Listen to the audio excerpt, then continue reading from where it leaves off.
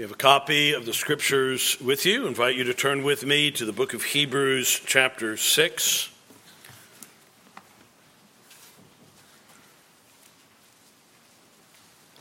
Hebrews chapter 6, and I'm going to read beginning at verse 13. For when God made a promise to Abraham, because he could swear by no one greater, he swore by himself, saying, "Surely blessing I will bless you, and multiplying I will multiply you." And so after he had patiently endured, he obtained the promise. For men indeed swear by the greater, and an oath for confirmation is for them an end of all dispute. Thus God, determining to show more abundantly to the heirs of promise the immutability of his counsel, confirmed it by an oath, that by two immutable things in which it is impossible for God to lie, we might have strong consolation, who have fled for refuge to lay hold of the hope set before us. This hope we have as an anchor of the soul, both sure and steadfast, and which enters the presence behind the veil, where the forerunner has gone for us, even Jesus, having become high priest forever, according to the order of Melchizedek. Let's pray. Our Father in heaven, we thank you for this time to be together and to look into your word. And Heavenly Father, we pray that you would give strength and help both in the proclamation and in the hearing. And Father, we pray that today faith would come by hearing, and hearing by the word of God. We pray in Jesus' name. Amen. Now, God has been pleased to reveal himself to us in the pages of the Bible. And if you study the Bible, you realize that God has revealed himself largely by way of telling a story, history, biography. In the pages of the Bible, God speaks to people. He saves them from their enemies. He saves them from their fears, and he saves them from their sins. He makes promises, and then he tells the history and the story of how he kept those promises. Now, this way of revealing is obviously by design. God could have simply given to us an alphabetized systematic theology or a series of position papers on a host of moral and theological topics. And when we get something approximating that is a long section dealing with theology or with ethics, such as the giving of the law, it comes to us in the midst of narrative or of story. There are people and mountains and prophets wherein God speaks and reveals himself and his will. Now we can ask the question, why does God do that? Why did he do that?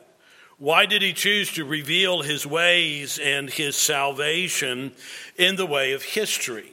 Well, we may not have all the answers to that, but certainly we can say it is in part certainly to help us in our own life history. For our lives are not lived in an intellectual or morally neutral setting.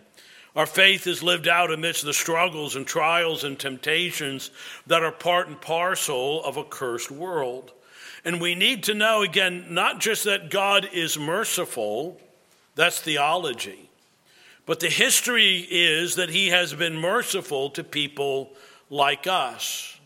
We do not simply say that God is faithful and state that in a vacuum, but we refer to history and to biography to demonstrate that faithfulness, stories that speak of his goodness and that show us that he not only makes promises, but he keeps promises in real history so that we who live today can be rooted and grounded in a certain hope. Now, I remind you that this closing section of Hebrews 6 is doing two things. It is moving us back into the central argument that the preacher is making about Jesus and the high priesthood of Jesus, and how it is like unto the priesthood of Melchizedek rather than that of Aaron. But he is also grounding us afresh in the main theme of the whole book, which is persevering faith rooted in the beauty and glory of Jesus. And he reminds, you are not the first generation to struggle with the promises of God. What was unsettling them? Why were they contemplating leaving off Christ? It was a struggle with the promise of God. And he's reminding them, you're not the first generation to look at the promise and then look at your circumstance and ask, in the words of Psalm 77:9, has God forgotten to be gracious? Has he in anger shut up his tender mercies? So as the preacher here, as I call him, for those of you visiting, this is called in chapter 13 a word of exhortation. And so I refer to this as a sermon. So the writer is the preacher. I'll call him the preacher or the writer. As the preacher moves his argument back toward the priesthood of Christ, he also reminds them that God is a promise-making and promise-keeping God, and that those who stand upon the promise see the promise. That is, they eventually inherit the promise, just as Abraham did. And calling his readers to diligence, he said that they should have imitated those who through faith and patience inherit the promise. Some of those who were worthy of imitation would have been men and women that they know, people in their own congregation, but others are those scattered throughout history, the heirs of the promise. Remember Abraham and his heirs, his immediate heirs, Isaac and Jacob, and then the long list of faithful men and women who believed that God could do things that seemed so impossible. That history, as we have reminded ourselves, is our friend. The faithfulness of God and the steadfastness of those who suffered and maintained their hope without quitting helps us when the ground beneath our own feet begins to give way. So today we're going to finish chapter 6 and laying the ground for working into the exposition of Christ as a high priest after the order of Melchizedek. I want to work through three things. I want to say something, first of all, about our identity. Secondly, our security. And then finally, our hope. Let's look briefly then at our identity. And it is found for us in the words of verse 18. He speaks here of two immutable things in which it is impossible for God to lie, that we might have strong consolation who have fled for refuge, to lay hold of the hope set before us. I touched on this briefly last time, but I want to return to this in regard again to who we are. And in touching on this, we're asking the question, why did we come to Christ? So I've been asking some questions lately. I've been pairing some questions together. And last week I asked these questions in the PM service. How did you become a Christian? And then how do you know you are a Christian? And we saw that there are some parallels, but they're also answered in different ways. How did you become a Christian? The answer is because by God's grace, I have looked to Jesus and Jesus alone for my righteousness. But how do you know you are a Christian? Well, that's rooted to some degree in the first, that is, well, because I have looked to Jesus for my righteousness. But the Bible also tells us that we ought to expect that there will be works fit for or meet for repentance. And therefore, I'm to make my calling and election sure, not only by rooting myself afresh in the gospel, but also by pursuing that holiness without which no one shall see the Lord. Now, I'm going to ask two additional questions. And the first is this: why did you come to Christ? And then the second is, why do you cling to Christ? Why did you come to Christ? And whether you came to Christ last month or last decade or last century, think back to why it is that you came to Christ. And I think that we all have at least this answer if we are a Christian. is that we came to him so that he would save us from the wrath of God due to our sins. Right? That's why you came to Christ. At some point, by God's grace, you saw yourself in the light of the mirror of God's law, and you saw that you were a sinner deserving of hell, and that you needed someone to pay for your sins, a payment you could not pay, and to grant you a righteousness you did not possess. We needed Jesus to cancel our debt and also give to us the merit of his righteousness. And that's the essence of the gospel. That's what we mean by good news. Jesus died to satisfy the wrath of God. Jesus lived a perfect life, and he will impute to us his righteousness. That is good news. Why did you come to Jesus? I was afraid of the wrath of God. Why did you come to Jesus? I didn't want to go to hell. Now I'm going to ask this question. Why do you continue to cling to Christ? 10 years, 20 years, 30 years, 40 years, 45, 46 years in my case. I mean, hasn't he already saved you from the wrath to come? Why do you keep coming to him? Why do you keep looking to him, hoping in him, when heaven has already been promised to you? Especially when you consider that life in Christ is often beset with various difficulties and trials and temptations. You will suffer persecution if you seek to live godly in Christ Jesus. Living in Christ means that you are the recipient of spiritual warfare. So why do you cling to him? Why do you hold fast to him? And the answer to this question generally focuses on the worthiness and loveliness of Christ. You come to see that, in a sense, that had you known now what you knew then, that you would have trusted him not only as a Savior, but you would have come to him because of his own inherent glory and majesty. That there is no one like him. He alone has the words of eternal life. Blessing and honor and glory and wisdom and power and riches are found in him. Now, this book is focusing upon why you cling to Christ. Why you can't let him go.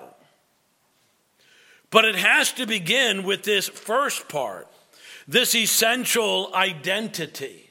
And it is only after we have fled to Jesus for refuge that we can then behold the glory and beauty and majesty of his person.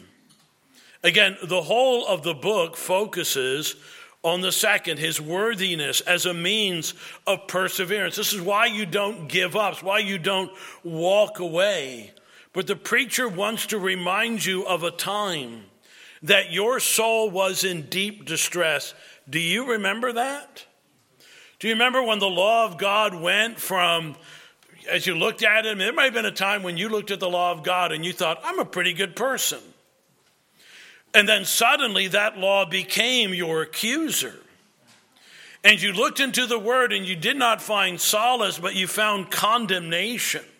And you felt the guilt of your sins and the ugliness of your iniquities. And you wanted to be forgiven and cleansed and delivered from hell. You wanted to know that you could pillow your head that night believing that you would enter glory when you died. And just as someone in danger will go behind the walls of a citadel or a fortress, so you ran to Jesus for refuge and for safety. In this act, forever, and I do mean forever, by God's grace defines us. It's the day that changed us in this world and changed us in the world to come. It was the day that we left off our sin in the world and we went behind the wall and joined ourselves to the Savior and to all those who were also behind that wall by grace. So that this is our mutual story and this is our mutual song. We are those who to Jesus for refuge have fled. Now, it is only those who have the security and hope that I'm going to speak on. You'll never know this security and you'll never know this hope if you've never fled to Jesus for refuge.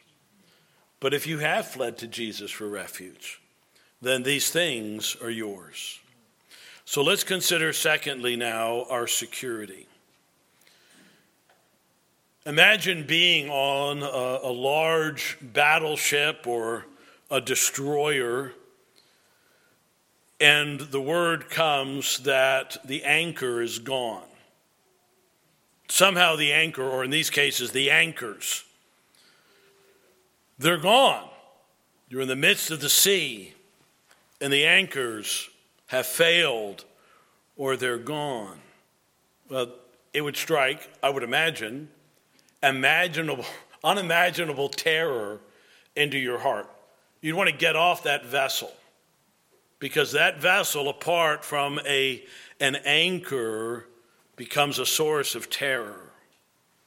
An anchor is what is dropped into the sea, and that holds a vessel and its occupants there. It holds them fast. So that without the anchor, the ship or the vessel and its occupants are left to drift or to be driven into great danger by the winds and the waves. Now, in the early church, this was one of the 3 or 4 main symbols that Christians utilized. Things like a dove, or a cross, or the fish, the good old fish that was used then and that is used now by Christians, but also the imagery of the anchor. The anchor was one of the symbols. This is the only place in the scriptures where this language is used. But it was so rooted, and the imagery was so powerful in the minds of the early Christians, that this became one of the great symbols of their faith. Now, in the text before us, we have 2 questions that need to be answered in regard to the anchor. Now, I'm going to answer the third in a moment. There's a third, but I'm going to save it for the last point. We want to consider what is being anchored and where is the anchor moored, or where does the anchor go? Okay, so first of all, what is being anchored, or to ask it another way, what needs to be anchored? What we want to be anchored in our lives are pleasant circumstances. But that's not what's promised here. In fact, you can't ever have that. There is no such thing as anchoring our circumstance. What's being anchored? Look at the text. The answer is our souls, our inner man, our inner being, our inner selves, our inner person. If you have fled to Jesus for refuge, your soul, and this is the argument of the text, is anchored in heaven. Now, this is very encouraging, particularly in light of, remember, all that we studied in the first part of Hebrews chapter 6. Hebrews chapter 6 is both one of the most unsettling and one of the most settling passages in the Scriptures. So don't just, when you think of Hebrews 6, don't just think, oh no, Hebrews 6, I got to question my salvation. Hebrews 6, apostasy. No, Hebrews 6 is also certainty. Hebrews 6 is also anchor. And what's being anchored again is our soul. Paul states in 2 Corinthians 4:16, among other places, that we have, and puts it in this language there, we have an outward man and we have an inward man, or an inward person. We have an immaterial life, we have a material life, all of us have as people, of sight and sound and smells and taste and touch, the life lived in the flesh, day-to-day activity, labor, etc. But we possess as human beings an inner person that is immaterial and that is everlasting from the time of its inception or conception.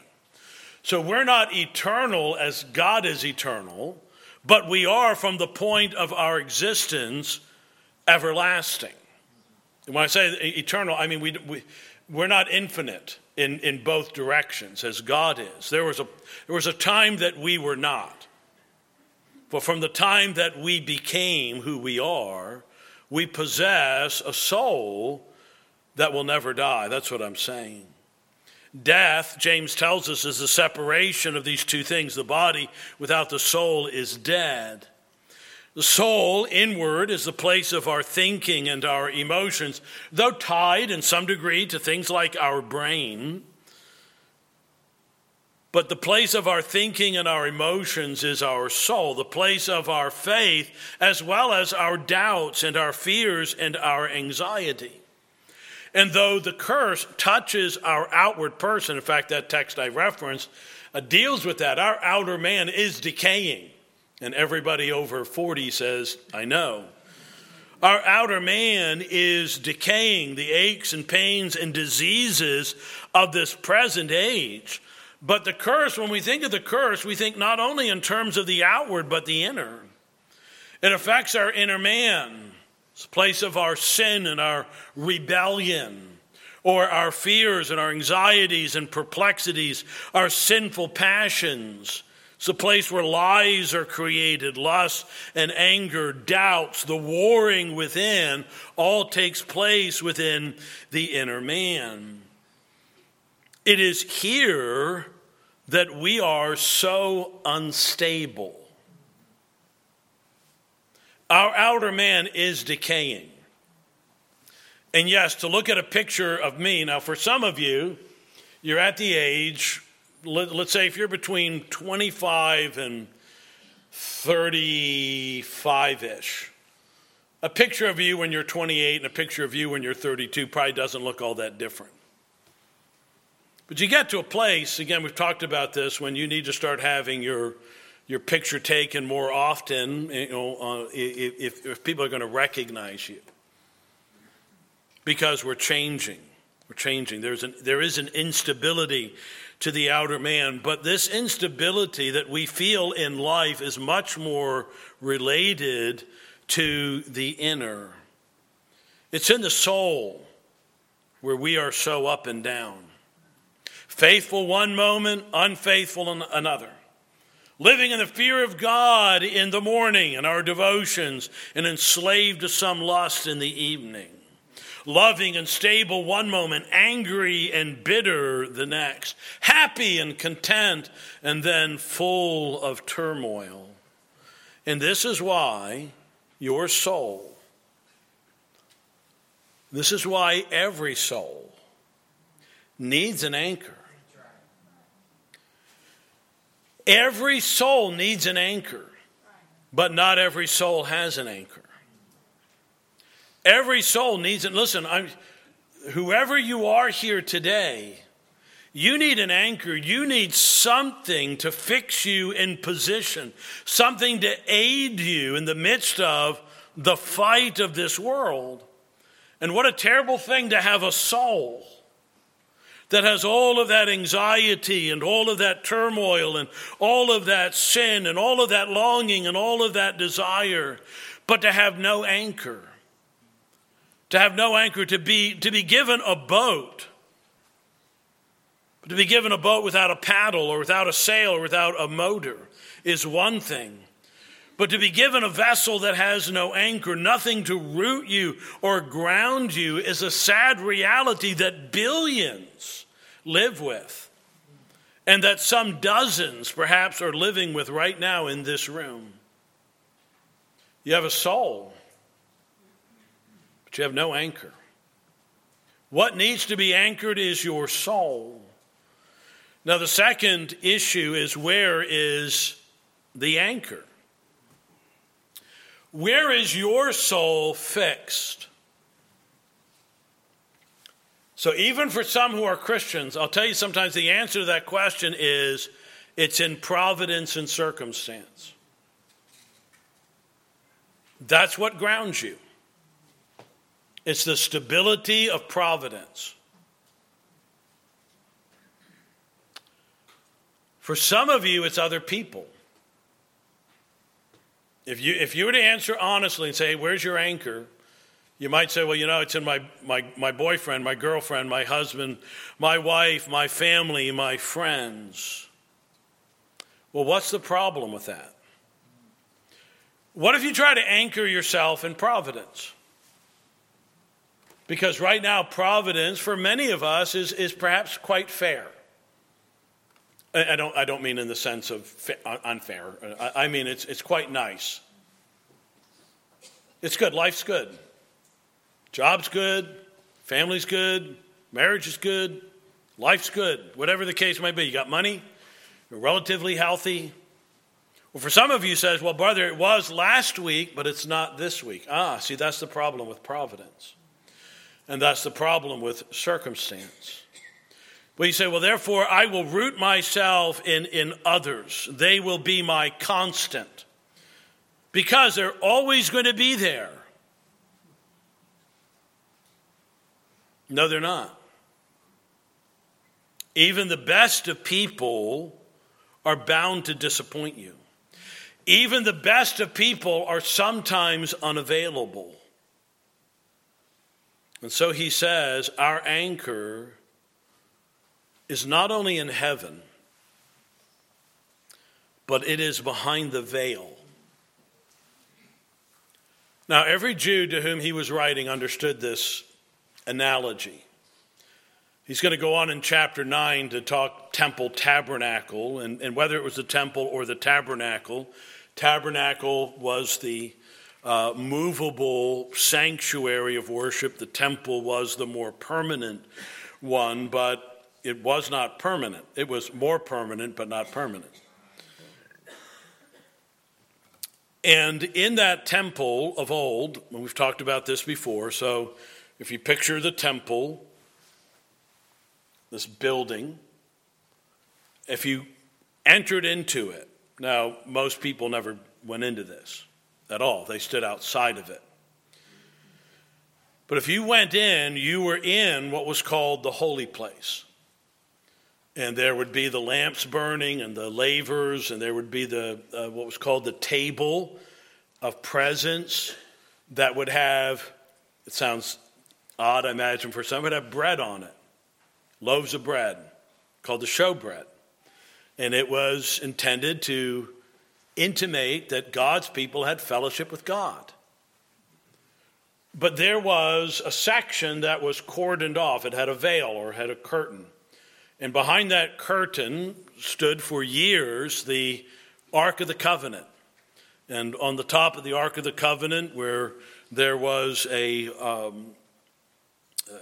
statue, as it were, of angels with their wings facing toward each other, this was called the mercy seat.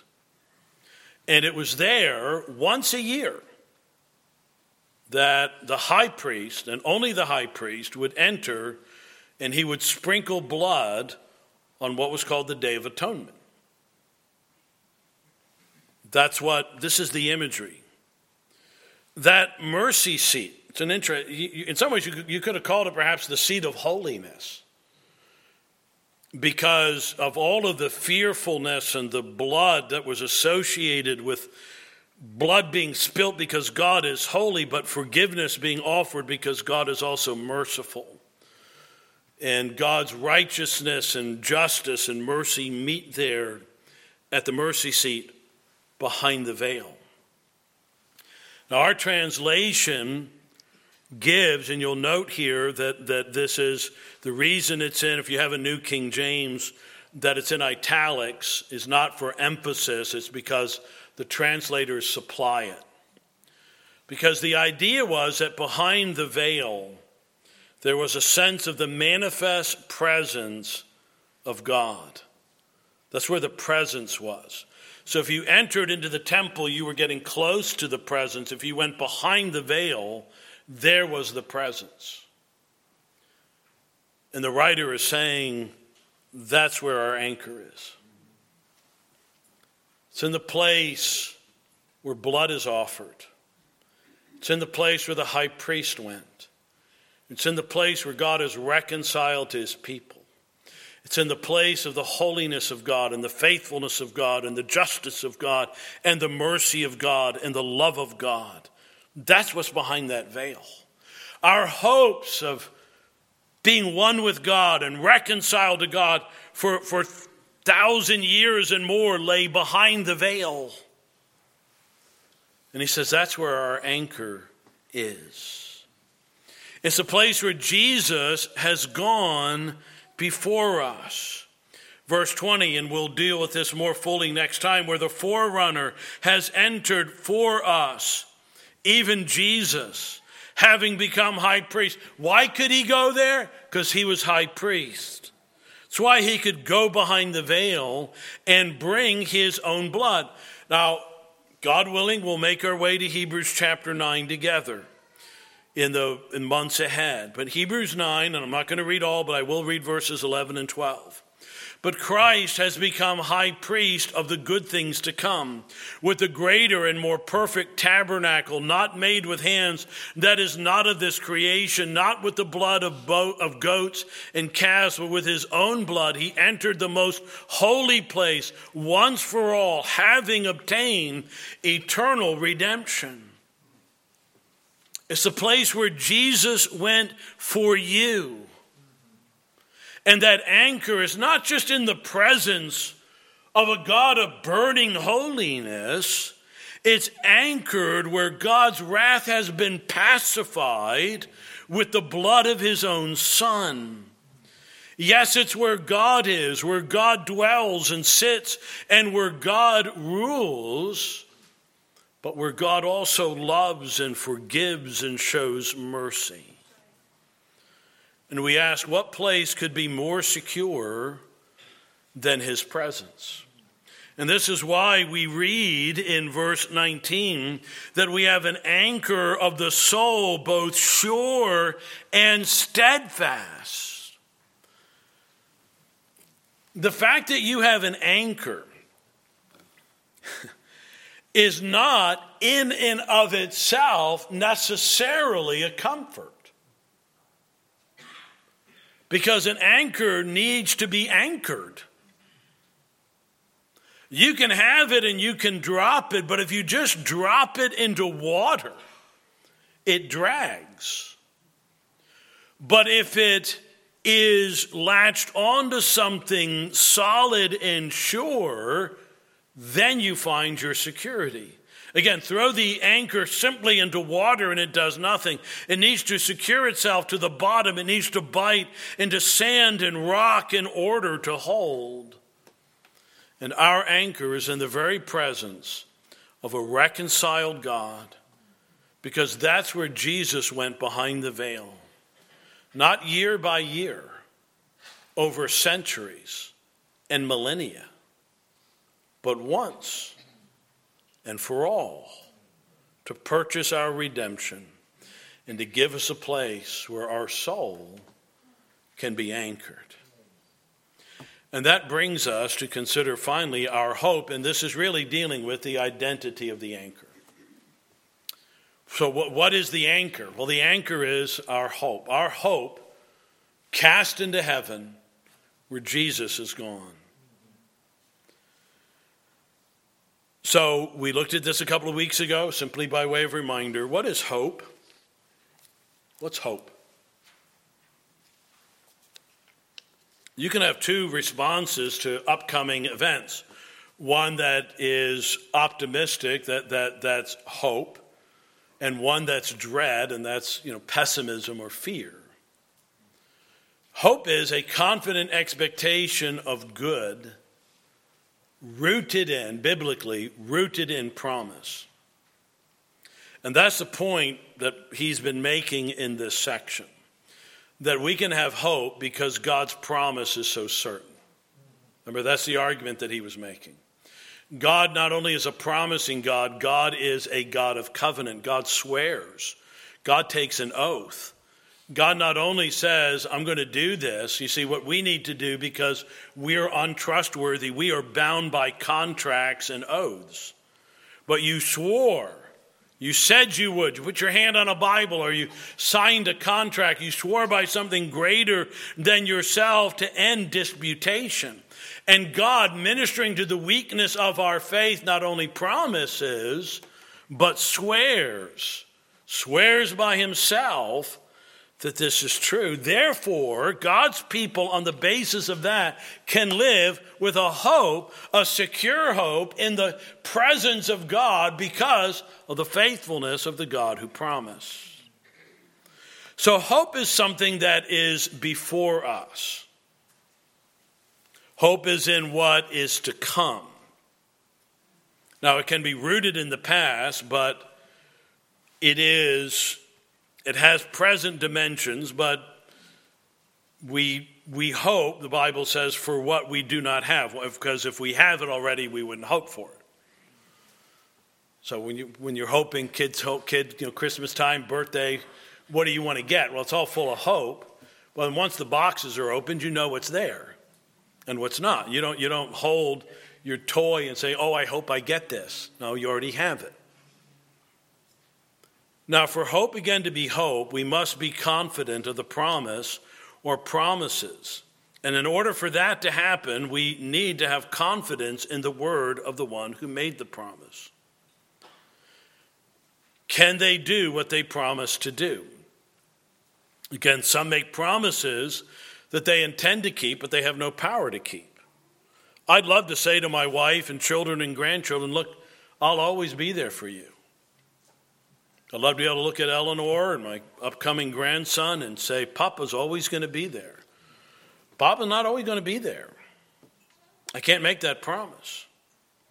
In the context, in order to have hope of fulfillment, a person, again, will take an oath based upon someone or something greater than themselves. And this is what God did for Abraham, to convince Abraham of his sincerity and to put faith in him and confidence in him that God would do what he had promised to do. And God made that promise to him, and then he made it to his heirs, to Isaac and to Jacob and all who would follow in the faith of Abraham. And God swore by himself to bless and multiply Abraham, and he made that promise at a time when it seemed so impossible. That promise was ultimately about one who would bring blessing to the nations. And for those living at that time, at the time when Hebrews was written or when that sermon was preached, they were the first people, the first generation in all of history to know how faithful God was. Their fathers and mothers had said and prayed and longed in their sorrow and in their pain and in their confusion, one day the anointed one, the Messiah, the Christ will come. And for the first time in history, from the promise in the garden that a seed of the woman would come and crush the head of the serpent, finally a people were alive who could say, he kept his promise. Not just the hope, he will keep his promise. He kept his promise. And they no longer said, Christ will come. They said, Christ has come. He lived a life of righteousness. He was the Lamb of God who took away the sins of the world. By his stripes, we have been healed. He rules and reigns in righteousness. And now we say, and a day will come that he will make all things new. So that there does remain for the people of God a hope anchored and rooted in the presence of God. And our hope points backward. He has come. And it points forward. He will come again. So that we anchor ourselves in the certainty of God's promise. And when all that God has promised yet to be seems, as scoffers would say, foolishness and pie in the sky, we say, well, it sounded like that to a 90-something-year-old man and woman without a child, too. And it sounded that way to everyone who died in faith, waiting and hoping for what was promised. And part of what should have rooted these believers who were contemplating leaving off Christ is, brethren, you've seen it. The promise has come. Others long for the promise. Where is the Messiah? These could say the Messiah has come, and he is Jesus of Nazareth. And they could also say, he has come and he will come again. Do you have a hope that that will come to pass? Are there days when, as you contemplate your life and your circumstances and the world and the times in which we live, that you find yourself longing for a world that will be made new? Where there are no more sorrows, and no more pain, and no more tears, and no more death, and where there's no more sin by you or by others.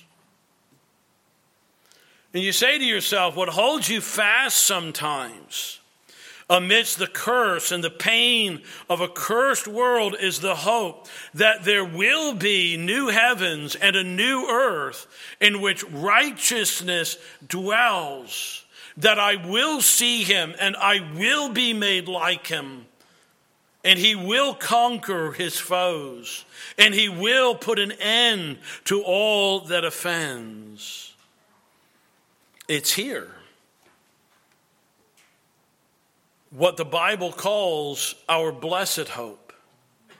And again, when it seems to us that all of this is mere whimsy and wish and a pipe dream, you remind yourself that God has sworn by himself. And he swore 1,000 years before Christ came that there would be a high priest after the order of Melchizedek, that David would have a son who would be his son and yet his Lord. And it was 1,000 years before there were a group of people who said, that high priest, because he swore and he would not relent, you will be a high priest after the order of Melchizedek. You'll not come from Aaron's line. You'll come from Judah's line. And you'll be a priest that will fulfill a promise I made one time 1,000 years ago. Well, he hasn't just promised us one time. He's promised, and he's promised, and he's promised. And so when John is contemplating the coming of the new heavens and earth, the statement comes, right, for these things are faithful and true. That is so that the people of God can bank their hope on this. He has sworn. For 100 years, and then 200 years, and 300, and 600, and 1,000 years. And for 2,000 years, we have looked to the skies.